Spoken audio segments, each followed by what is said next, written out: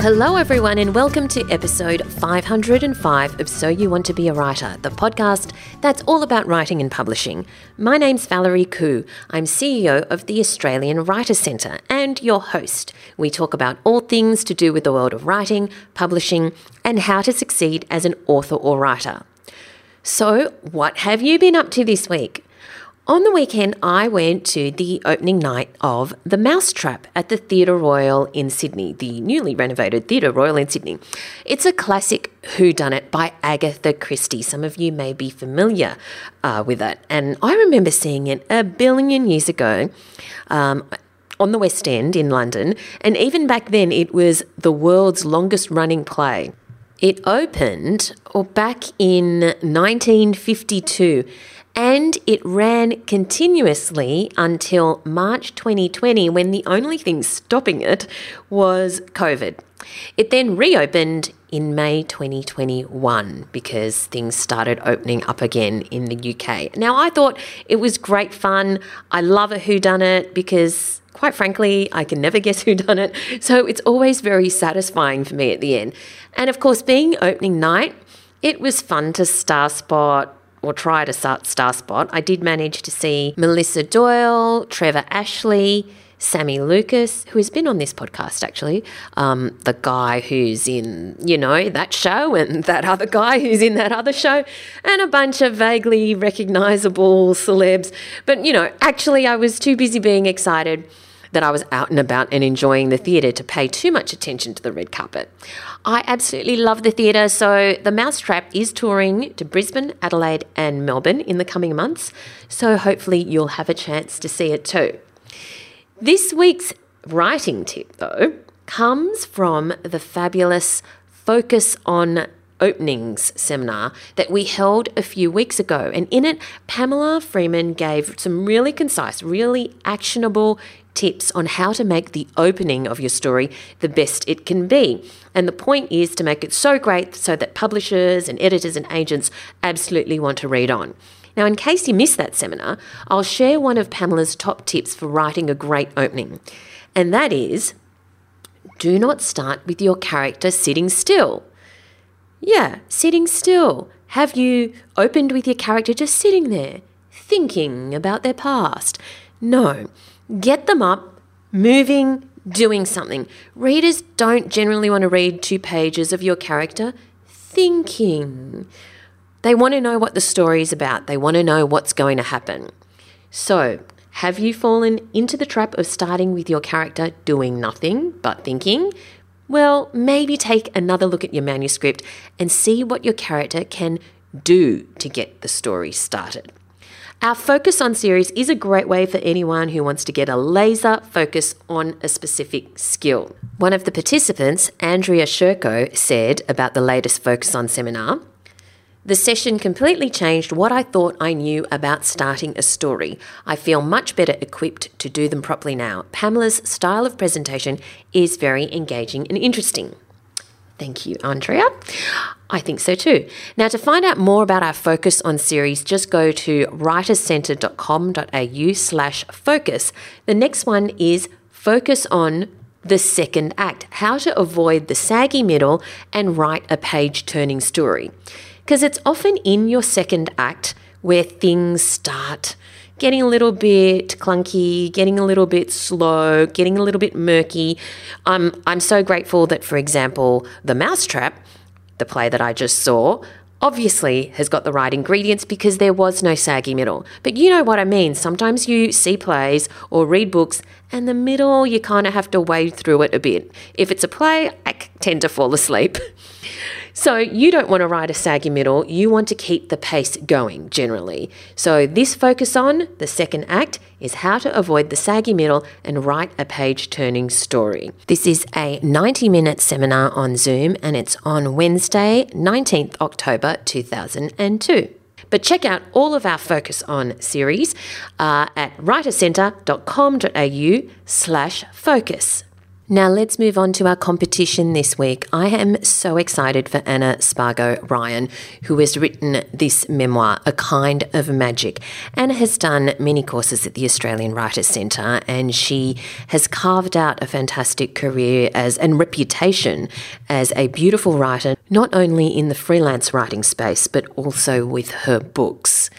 This memoir, A Kind of Magic, has been described as powerfully honest, tender and often funny. A Kind of Magic blends meticulous research with vivid snapshots of the stuff that breaks us and the magic of finding ourselves again.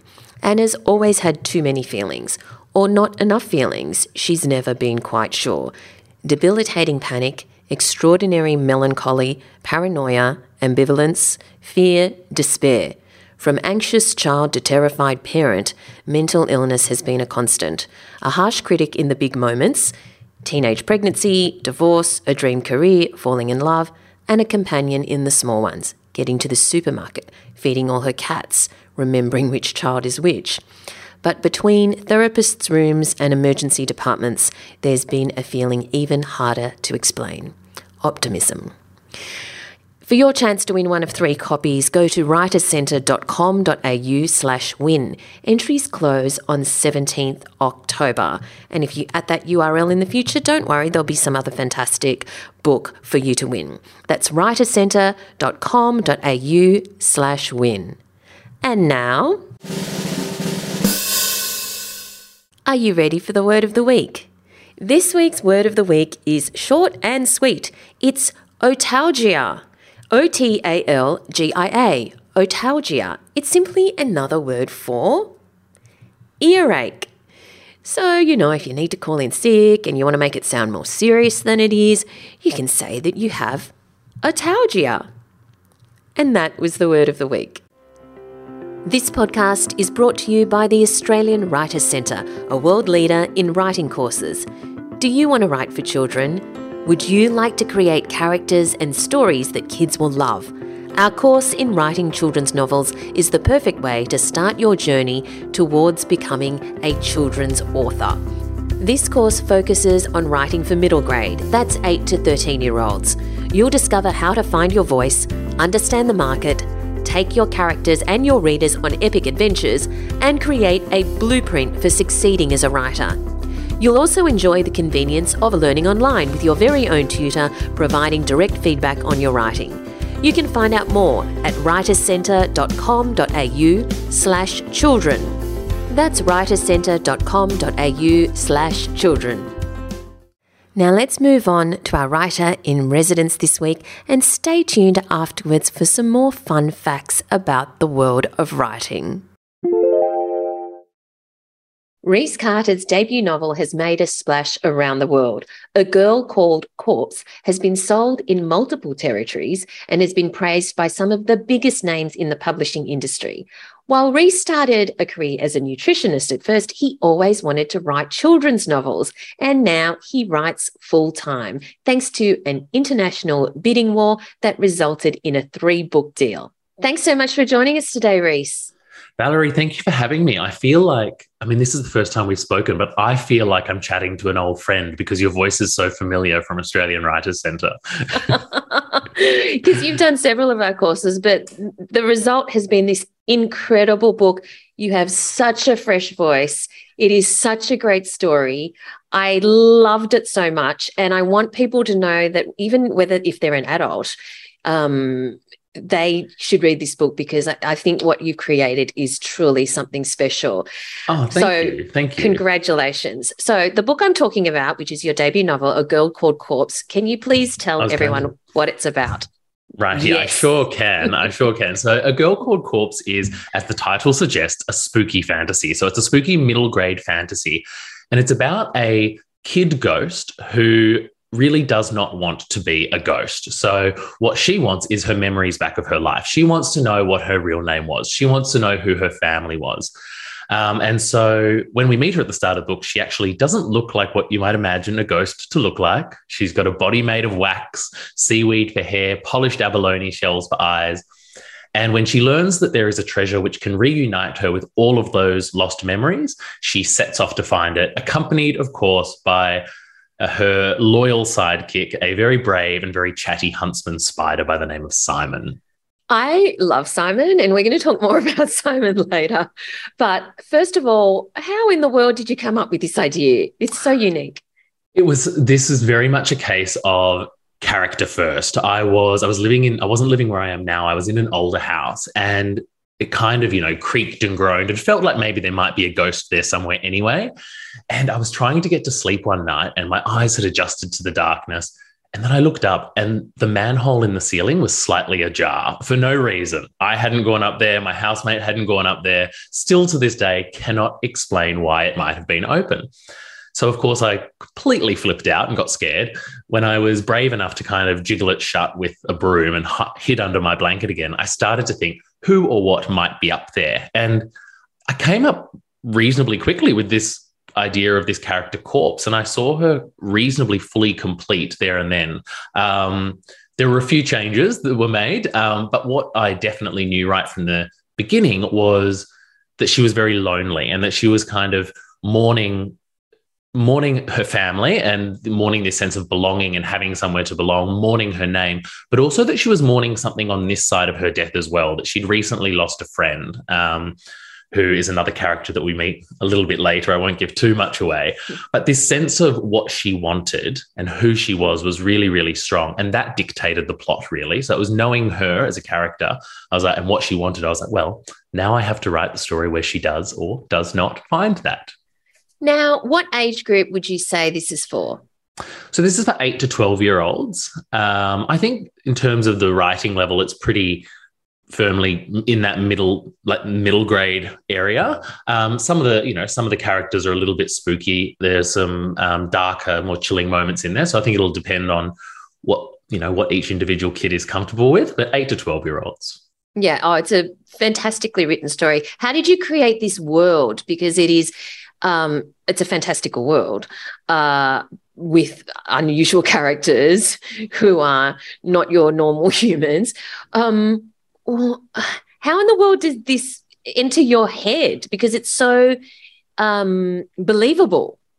So thank you, firstly. That's very kind of you to say. Firstly, the landscape itself was based very much on the southwest of Australia. So I'm from WA, and we used to holiday as a family when I was a child, 2 weeks every summer. And, when you're a kid, those summer holidays, 2 weeks feels like a lifetime. They stretch out, they're huge adventures. And now my mum lives there. So whenever I go back to WA, I do visit her there. And it's this landscape that is so beautiful, but also so rugged and isolated. And it does feel like maybe it hides some magic in its corners. And so I decided to set Corpse's story in this really completely fictional town, but based on that part of the world. And then the rest, honestly, was just pure imagination. I think because I'd already decided on such a bizarre protagonist, it kind of freed me to be like, okay, well, I'll just be weird in every aspect of this story, not question my instincts too much, and just hope, like anything, that it works. And thankfully it did. Now, I want to come back to the story and certain elements of your writing process and some of your choices as well, which I think people would be really interested in. But I want to talk about the fact that this book has already gone bonkers, and it's been sold in so many different territories, and, you're about to go to the UK to promote it and all the rest of it. But let's talk about the lead up to it. How did this get... I understand, first of all, that it's not the first novel you've written. You've actually written other manuscripts. Tell us what happened to those, and then how this one eventually became the one. Yeah, sure. I mean, the short story is that nothing happened with those, which I think is probably a common story. Every quote unquote, overnight success, there's usually a string of failures that come beforehand. And that was certainly the case with me. I'd written 3 other manuscripts, 2 of them middle grade, 1 young adult, none dark, none like this. They were kind of more in that whimsical fantasy kind of genre. And they just didn't sell, frankly. They didn't sell, and I was feeling pretty defeated and pretty despondent. And it was actually whilst writing the third one that I was advised to do you're going to know the course name better than me. Was it Writing for Children and Young Writing Adults? Children's novels, it's called now. Yeah, Writing novels. So it was actually I'd written this third one. The first two I understood why they didn't sell. Perhaps they were a little bit, familiar. I'd kind of written to trend, written things I'd already seen that had been done better before. Still valuable because I kind of cut my teeth, I suppose, writing those stories. The third one I had a lot more hope for. I was getting some good feedback from, critique partners and so on. So I went to get a manuscript assessment from a freelance editor who basically said, fairly quickly, you need to go into a writing course, go to Australian Writers Centre. And so so whilst I was editing the third manuscript, I was doing writing children's books, and feeling pretty good about the book, but it still didn't sell. And you can imagine not feeling great about myself at that stage. And then a friend of mine who's another author, Tobias Madden, you might know him, suggested, well, Reese, why don't you just try, go easy on yourself. Why don't you try writing short stories for a little while? Because they're less of a task. You can do them and get that satisfaction of having completed a project in a shorter space of time. And so then I went and did the short. I was like, that's actually a good idea. That might make me feel, reignite that fire. So that's when I did the short stories course. I think it's Short Stories Essentials. And I'd never written a short story before. And I was like, oh, this is actually really fun. And so there was an Australian publisher they were about to publish a horror anthology for YA horror. And so I thought, I'll write a story for that and I'll enter. But I knew how to structure a story. I knew I had the tools of the trade. I wrote A Girl Called Corpse in 6 months. I had such a strong idea of what it was. I sat down, I wrote it. And then I just thought, I'm just going to send it to my dream agent. I'm just going to do it. Why not? I'd read this agent's name in the acknowledgement sections of, books by writers whom I admire so much, Jessica Townsend, B.B. Alston, Sophie Anderson, all these people. I thought, I'm just going to do it. And I sent it and I felt really good about myself for about 5 minutes. And then I called Tobias again. And I was like, what have I done? I sent my manuscript to Gemma Cooper. It was not ready. But thankfully she loved it, took it on. And it's, the rest happened very quickly with her. Describe the rest. So the rest, this is where it gets really fun. So Gemma was a very editorial agent. We did some work on it together and then she took it to publishers. So we went on submission with the book. And having had kind of no interest in books, any of my previous manuscripts, to suddenly get the amount of interest that we did on this book was just so overwhelming and so exciting. And so all of a sudden overnight, I was taking meetings with publishers here and in the UK. I was getting emails about various different co-agents in other territories, kind of Italy, Spain, Norway, selling the book there. And it all just happened. It was all just, my head was spinning. My head was absolutely spinning. And then once I'd taken these meetings with the different publishers, Gemma then took the book to auction. So I'm sure some of the listeners are already familiar with what an auction, auction for a book looks like. But for those who aren't, it kind of takes place over about 48 hours. And basically it's just a string of very exciting emails coming in from my agent. So every offer that would come in from a publisher would be sent to me. I'd be able to see it verbatim. And then there would be a second round. So it all happens over 48 hours and then it's done. And you've sold your book. And again, you're still reeling from how fast it's all happened. Oh my goodness. Well, yeah, I think, justifiably so. So that's just absolutely brilliant. I'm so excited for you. So then at the end of the auction, you and your agent assess the offers and come to a decision. Is that correct? That's correct. So you don't have to necessarily go with the highest bidder. There doesn't have to be a case that we reserve the right to kind of assess the offers in a more kind of holistic way, work out which is going to be the best deal, also who I think might be the best fit for the book. And that's where those meetings with publishers that had taken place beforehand were really valuable because I sat down with the publishers, with the people who would be, doing structural edits on the book, people who would be overseeing the creative around illustration and design. And so I got a real sense of not only who shared my vision for the book, but also publishers that would work well together in different territories. And so I think even as the auction was taking place, I had there were some front runners. And so once my agent and I sat down and kind of chatted about it, it was pretty unanimous that we'd found the dream team for Corpse. So in terms of at the moment, which territories is it being published in? So Australia and New Zealand and the UK will be simultaneous publication, which is now. And then Italy, Spain, and Norway are the other territories that will be coming out in, but we don't have dates yet. How did you feel when all of this was happening? How did you feel? I still don't think I believe it, Valerie. Like, my name is printed on the book and I'm looking at it, I'm thinking there must be some other Rhys Carter.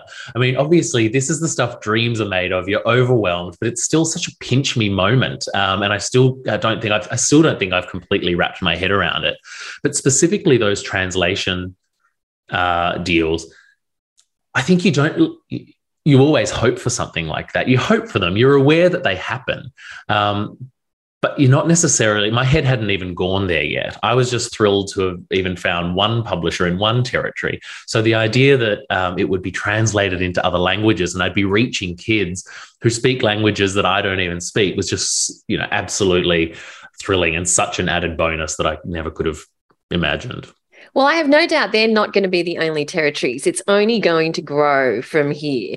So you mentioned the courses of writing children's novels and short story essentials. What did you get out of the course that was then helpful for you in your writing and getting published?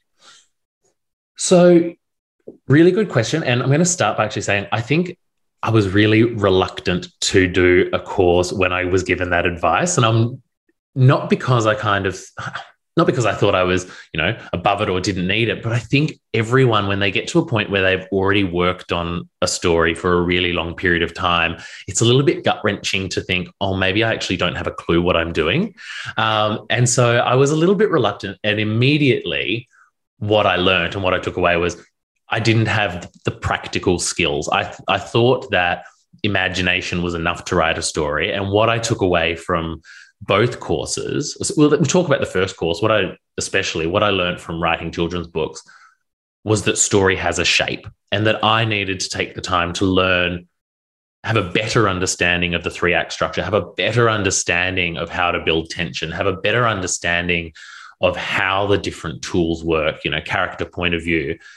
And again, especially with 3-act structure, I know there is some reluctance with kind of writers early on because they think, if we all write in the 3-act structure, we're just writing the same book with slight changes. But it's not that at all. Like, having a really good understanding of how structure works, why those different points are there throughout a story, actually frees you and liberates you to then take any idea and shape it into a story that works. And I think that's why A Girl Called Corpse, even though it's such a strange concept, works, is because from the course I really learned the 3-act structure and kind of hammered that in. That kind of practical understanding then freed me to tell the stories that I really wanted to tell.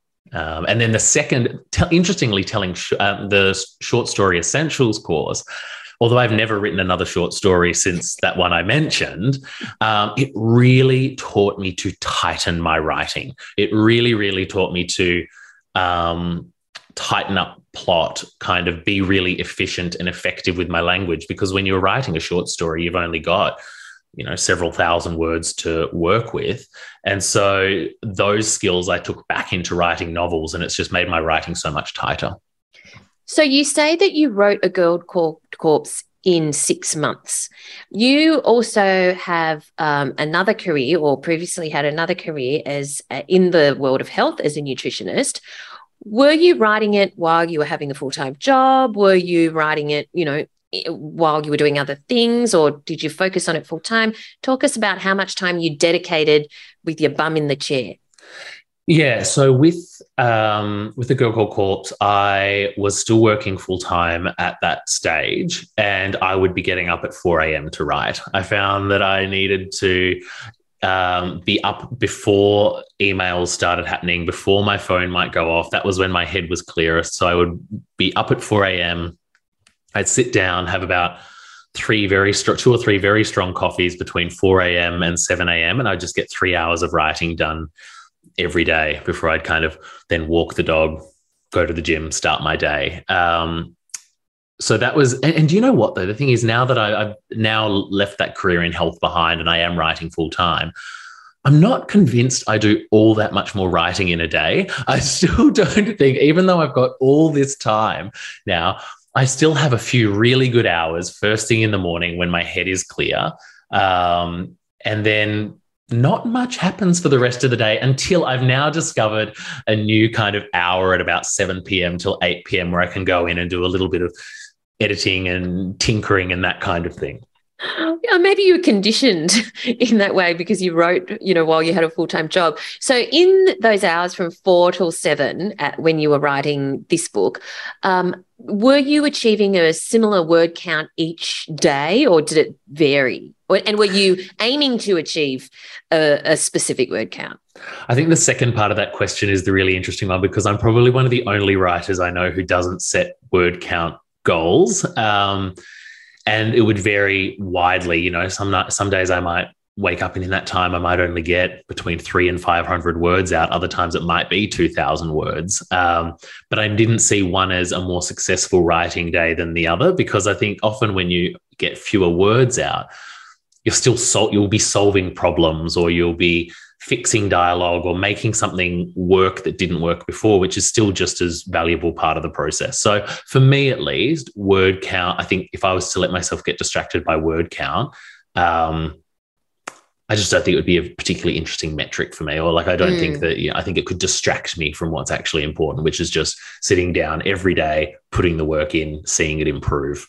So did you know what was going to happen at the start? So I did. I'm a plotter, and then my books look nothing like what I set out to write by the time they're done. So I sat down. I'm not sure you've probably read or at least know of The Little Prince. The French book Le Petit Prince. Yeah, Le Petit Prince, exactly. So I initially set out when I initially plotted it, I plot my books in like an Excel spreadsheet, just kind of making sure I hit all of those markers. In the first, second, and third acts, your midpoint, everything you need. In very brief, just a few sentences. And initially, A Girl Called Corpse was going to be very much like The Little Prince, where she was going to head off from the rock that doesn't exist, which is where she haunts, and go to the town of Elston Fright and meet these various, one after the other, it was going to be the butcher, the merchant, the jeweler, and the thief, I think. And at each person that she met in this town, she would learn something new about herself, kind of very much like The Little Prince does, And then very quickly, that wasn't going to work. That got thrown out. All of those characters, the merchant still exists and the thief still exists, but they're now called the fisher. But the whole plot changed completely. So, and the same was true. I've just written a sequel. I've just written the second book, and the same is true. I looked at the kind of synopsis the one-page synopsis that I wrote for it, and I don't think there's a single plot point that survived. But how useful then is it for you to have that structure, even though it doesn't end up like that at all? How essential is that for you to start, or are you going to give it up now? No, I think I'll still keep it because it's nice to at least have an idea of where you're going, even if I think I need to have that vague idea, that plot, to begin writing. But then ultimately, you have to be ready to let go of it, or I have to be ready to let go of it and follow my characters and follow kind of what feels right, both as a writer, but also as a reader. I think when you're writing, or at least I'm always coming back and then trying to view it through the lens of a reader. And if something doesn't work, I know I've got to be ready, not too proud to deviate from what I'd initially planned, and instead just kind of honor what the book needs and what the story needs. But first and foremost, it really needs to be driven by the characters. Like the decisions they make need to feel true to the character you've created. And I think sometimes having too firm an idea or too firm a plan of how the plot's going to roll out can get in the way of that. So let's talk about the characters, because based on what you've just said, you had a very strong sense of Corpse from the beginning, from that, when you first thought about it, and you had a real sense of what she was searching for and, her place in the world and all of that. But there are all these other characters as well who are really unique. And to what level did you go through characterization before you started either plotting or writing, how well did you know your characters? Because unlike humans, because you know someone like John, you know someone like, Davo or whatever. So, but you don't know ghosts, you don't know huntsman spiders, you don't know witches. Do you have to know your characters in a great deal of depth in order for you to be able to start writing? That's a very interesting question. I hadn't actually kind of considered it like that, because I think I still write, whether it's ghosts or witches, they still write them as people, or they, and I think as readers, all my readers, I assume, will be human. And so for a story to be impactful, you still have to identify with the characters. And I was actually having this chat the other day with my agent. We were talking about Corpse, and we both admitted we forget all the time that she is a ghost. We forget all the time, because even though she is a ghost, you have to write her as a kid. You have to write her as a kid, your reader's age, and as relatable. And so I think that hopefully in all the characters, there is some sort of, even the most non-human-like ones, unhuman-like ones, those that are, very, very strange, I still think there are very relatable human elements to them. The one exception perhaps is Simon the Spider, who I think is just my dog, shrunk down and given extra legs. Oh, that is so interesting that you said that, because Simon, I really like Simon.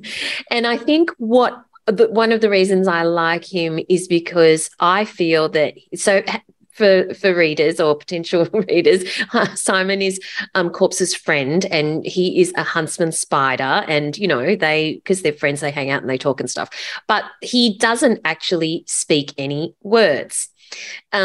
He generally communicates through clicks. This is not giving anything away.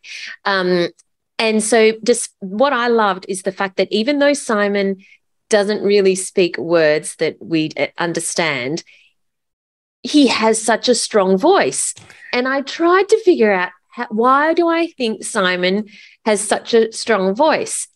Now, I have my theories, but I would like to ask you that question. Oh, I definitely want to hear your theories afterwards, though, because that sounds interesting. So for me, as I kind of mentioned, Simon is, and I only realized this kind of in hindsight, Simon is definitely my dog. My dog Hagrid is definitely, he's maybe a spider, but he acts like a very small dog. And I spend a lot of time talking to my dog, who cannot talk back to me, and yet I'm still completely convinced that we're having a conversation. I think anyone with pets, or most people with pets, when they're alone and no one's looking, they have a little chat to their pet, right? And you always like to imagine what they might be saying back. And so I was surprised at how easy that was to write, because I didn't want to write a talking animal. I thought that would age the book down too much. But Corpse also couldn't have a ghost sidekick or a human sidekick, because we'd already established she was really lonely. And so a huntsman spider that lived in the roof with her made sense. So I was trying to work out, okay, well, how do I do that? How do I have a character she can communicate with that is not a talking animal? And huntsman spiders do talk by clicking. They rub the hairs on their leg together and make a clicking sound. That's how they communicate. And I was like, okay, well, let's just have it that Corpse can understand that clicking sound. And then, of course, to communicate that to the reader, because they need to be able to understand what Simon is saying too. I just really had to pay attention to Corpse's reactions to him in the discussion. So there had to be enough in how Corpse reacted to his clicks for the reader to be able to glean what it was that he was saying. And it's so clear, because the way that you've written it, Simon really has a voice. And so, yeah, absolutely. It is in what happens after Simon does his clicks that you figure out what he's essentially said. And you actually, as a reader, feel really clever and satisfied when you've done that. Simon communicates via these clicks, which is a oral thing. One of the things that I noticed about the way you write, it really encompasses the five senses, more so than actually a lot of books, particularly sound, which is something often writers overlook because it's writing. Was that a conscious decision? It was, yes. So 2 points on that. So again, that the tip of writing with all five senses was another one I picked up from, I think it was when I was doing the course with Pamela Freeman, the writing children's books. And so that is very conscious. I'm always conscious if something reads flat or how do I immerse the reader more? And it's always through engaging senses that I haven't for a little while. And so I'll read back over what I've done. Specifically with the sounds, and I know what you mean, kind of animals have different noises. We hear, the rain dripping on or water dripping on top of the shack, etc. That I think I was probably inspired by Cressida Cowell doing that. I'm not sure if you've read the Wizard of Once series, but she does that a lot. And I think it's really kid friendly, and I think it's really kind of vivid. So yeah, that was a deliberate choice, and I've kind of tried as much as possible to come up with new words for familiar sounds, so that you can have that oral experience as well. Your other life as a nutritionist, did you always want to write children's books? When did you decide you want to write children's books, and where did nutrition kind of fit into your path? Yeah, so I wanted to write children's books ever since I was ever since I was a reader of children's books, I was going to say, which I still am, but ever since I was a child, when I was a middle grade reader, so when I was 10 or 11, I think I really fell in love with reading. And then I was about 12 when I think I'd done a creative writing task in English class, and I had this wonderful teacher, Mr. Webb, and he really liked it, and he kind of showed this faith in me way back then and encouraged me to write my own stories. And he used to actually let me skip class sometimes on the condition that I'd go to the library and just write. I'm sure if he's listening, you didn't let me skip class. You let me kind of do self-guided learning at the learning center. That's what that was. That show of faith then meant so much to me as a kid, and I took it very seriously, and I loved those, hours at the library writing. And I just never stopped. I never stopped. So I wanted to do that ever since I was young. But, being a writer is not the most straightforward career path. I will say that it's, absolute riotous fun, but it's not the most straightforward career path. And so I did need another option. And nutrition and health was a genuine interest of mine as well. So that's what I studied at university. I did a degree in health science, master's in human nutrition, and had that career. But all the time I was, all the while I was still writing by night or writing first thing in the morning. And so I've always wanted to do this. Brilliant. So you've now written your second book. You've written the sequel. Is that right? Is it finished? Right, yeah. The first draft is finished, and it's gone to my publisher, and she actually popped by the other day to let me know that she'd read it and loved it, thankfully, because as you can imagine, that's a nerve-wracking experience. Writing a second book, especially if it's contracted, is a completely different beast to writing that first book. Tell us why. So it's completely different because I think you put a lot more expectation on yourself. I will say nobody put pressure on me, but as a writer, you are very aware all of a sudden that there are other stakeholders who are already invested in this book, and that with a first book, you're writing it hoping that people will love it, hoping that someone will want to publish it. But if it doesn't happen, the only person you really let down is yourself. Whereas there is this sense of, especially when it had been contracted to multiple publishers in different countries who are waiting to read this new manuscript, suddenly my writing room, my office, felt like there were a whole lot of other presences there, not just me. It wasn't just me and my laptop, but I'm thinking of each of my publishers, my editors, what they might be expecting or hoping for from the manuscript, which of course you can't predict. You need to just write the story that you want to write. But sometimes it is harder to get out of your head and into writing when you feel like you've got that set of expectations. Yeah, wow. So when you wrote the first book, so when you wrote this one, A Girl Called Corpse, did you already know that there was going to be more to the story? And yeah. No, I initially wrote A Girl Called Corpse as a standalone. And it was through a conversation with my agent whilst we were doing some editing on it together that she actually suggested a sort of alternate ending to the book that left things open. And I was so glad that she did, because it's a world that I didn't want to leave. The world of Elston Fright, I feel like even as its writer, it's constantly surprising me. And I feel like there's a secret around every corner waiting to be discovered. And so I'm really glad that I get to continue writing stories in this world. But it wasn't planned initially. It was through a conversation with my agent. She was like, I think this should happen at the end. I agreed, rewrote it. So when we took it to publishers, we did pitch it as a series. Right. So then when you wrote the second one, did you also do the 4 till 7 thing? Like, were you working at that time already? And how long did it take you? So by that stage, we signed on for 3 books firstly. So that gave me the confidence to know, okay, I can take the leap. I can write full time. And so I gave up my career in health, and I was writing full time by the time I started drafting the second book. I'd no longer set an alarm at 4 o'clock to wake up, but I still did just naturally get up early, and found that my best writing was done in the morning. I would try throughout the day, but I was just much less effective. I was just, and then I would do a little bit in the evening. So even though I had all this extra time, writing the second book took me a year. I did miss a couple of deadlines. I had to push. I did what I really didn't want to do as an author. And I had to push deadlines back, and it took a lot longer. Yeah. Okay.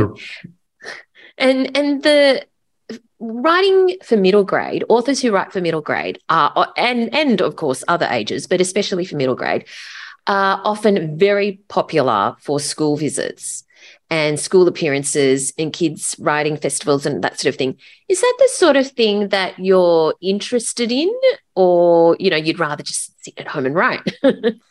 I mean, look, I think like a lot of writers, I'm a complete introvert. And so the idea of sitting just home and writing stories is very appealing. But of course, actually going out and meeting readers, young readers of my story is very exciting. So we've already got quite a few school visits lined up that are coming up, and I cannot wait. And we're teaching them how to create their own spooky characters, which will be very fun. So I've developed a workshop for that.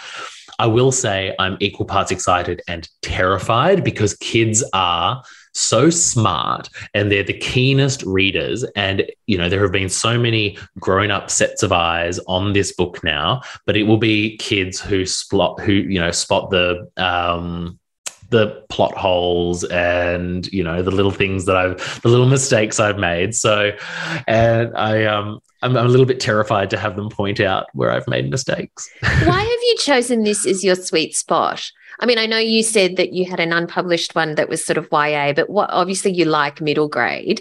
Why have you chosen that age group? What resonates with you so much about it? I think there are a few things. I think it was, what was it that Philip Pullman said? I think it was I'm paraphrasing, but it was some themes and subjects are too big to be dealt with in an adult book. They can only be adequately addressed in a kid's book or something like that. And I do think you have the opportunity to tackle really big themes, love, friendship, right, wrong, good, evil, in a way that you can't in books for older readers. I think middle grade is the sweet spot where you can really do that. I also think that what I love about middle grade books is that they are always hopeful. They have to be hopeful. Even this dark, spooky story, A Girl Called Corpse, it is ultimately a hopeful story about friendship and found family and belonging and bravery. And even as an adult, it's especially now, I think we all need those hopeful stories, right? And then, of course, there's the fact that you ask any grown up, like you ask any adult, what's your favorite book? More often than not, they will mention a book from when they were a young reader themselves. Like, I think books for kids this age have such an opportunity to make a real impact. And I know that when I was a reader at 10, 8, 9, 10, especially 10, 11, 12, these books were so important to me. Stories were so important to me. And to imagine that I could ever have that, like I could create any kind of impact, similar impact for a young reader is, that's very rewarding. And I just want to assure listeners that even though Reese has used the word dark a few times, and you might have a sensitive child reader or something, honestly, it is beautiful and hopeful, and you don't have to worry about it being too dark. So, go and get it. Thank All you. right.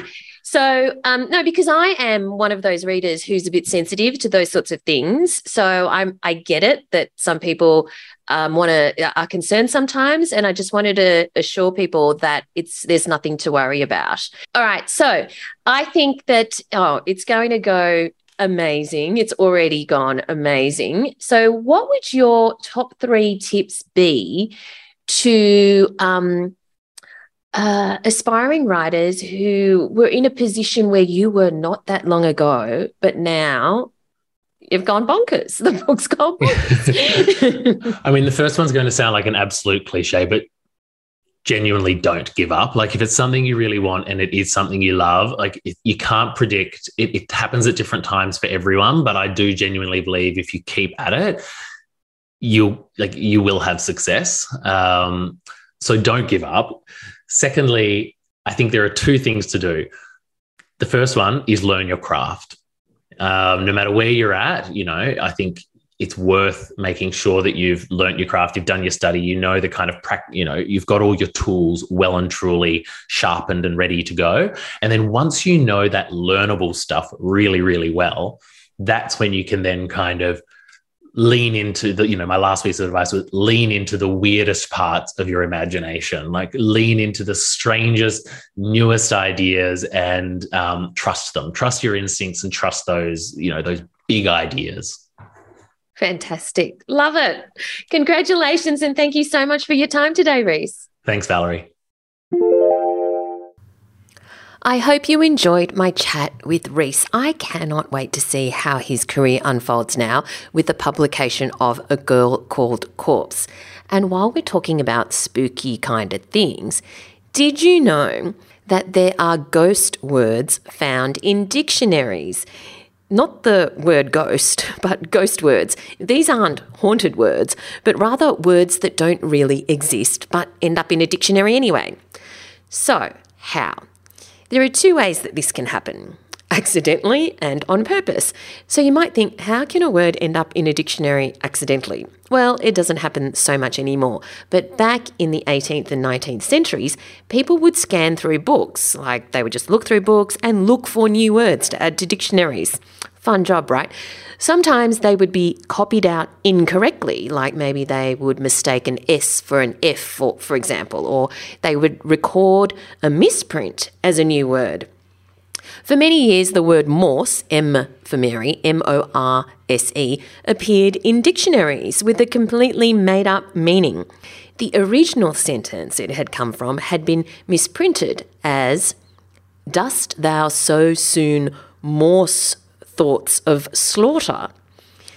But it should have been, "Dost thou so soon nurse thoughts of slaughter?"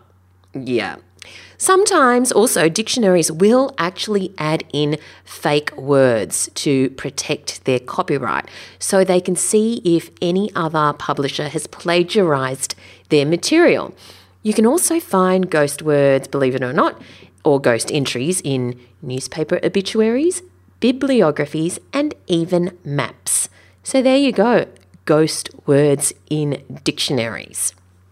Well, I've spooked you out enough this week, and it's not even Halloween yet.